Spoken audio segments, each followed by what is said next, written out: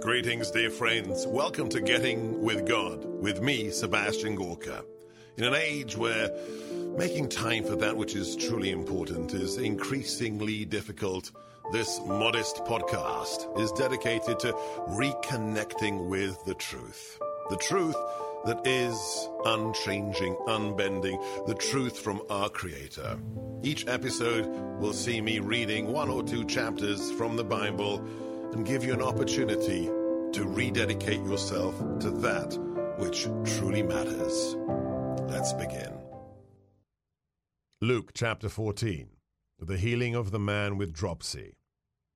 On a Sabbath, Jesus went to dine at the home of one of the leading Pharisees, and the people there observed him carefully. In front of him there was a man suffering from dropsy. Jesus spoke to the scholars of the law and the Pharisees in reply, asking, "Is it lawful to cure on the Sabbath or not?"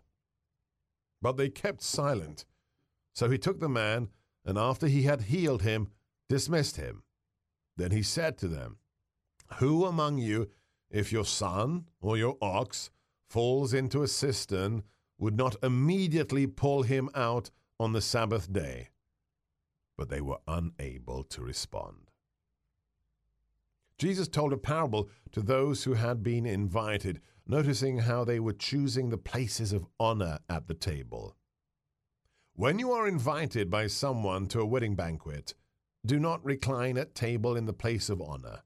A more distinguished guest than you may also have been invited, and the host who invited both of you may approach you later and say, "Give your place to this man," and then you would proceed with embarrassment to take the lowest place. Rather, when you are invited, go and take the lowest place.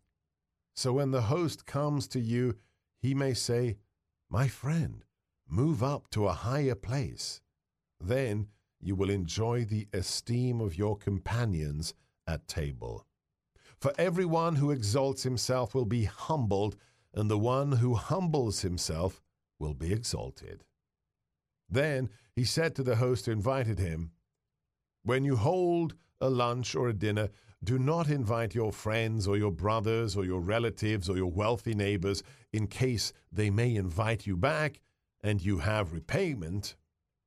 Rather, when you hold a banquet, invite the poor, the crippled, the lame, the blind. Blessed indeed will you be because of their inability to pay you back. For you will be repaid at the resurrection of the righteous." One of his fellow guests, on hearing this, said to Jesus, "Blessed is the one who will dine in the kingdom of God." He replied, "A man gave a great dinner to which he invited many. When the time came for the dinner, he dispatched his servant to say to those invited, 'Come, everything is now ready.'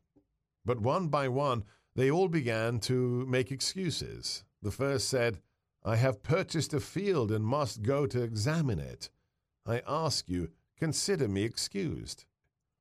And another, 'I have purchased 5 yoke of oxen and am on my way to evaluate them. Please, excuse me.' Another said, 'I have just married a woman and therefore cannot come.'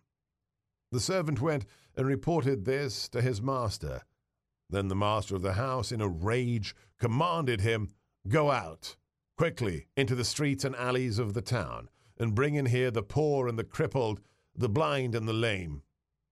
The servant said, 'Sir, your orders have been carried out, and still there is room.'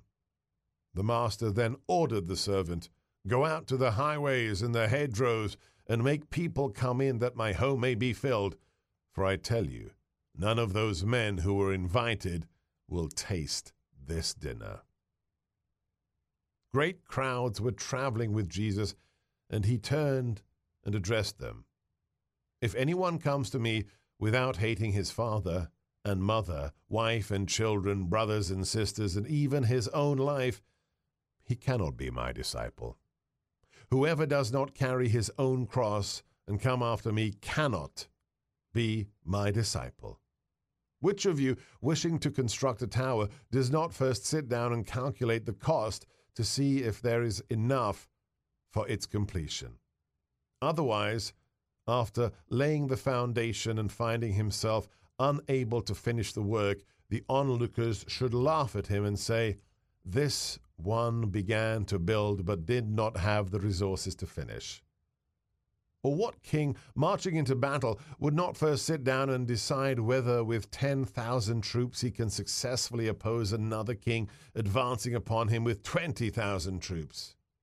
But if not, while he is still far away, he will send a delegation to ask for peace terms.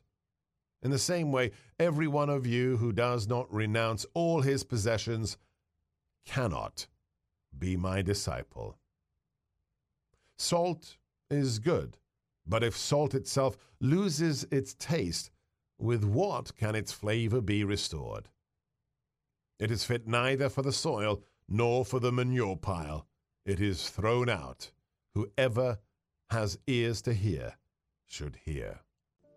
Thank you so much for listening. I hope that had the desired effect and helped you reconnect with that which truly matters. If it did, if you enjoyed getting with God, please share and tell your friends.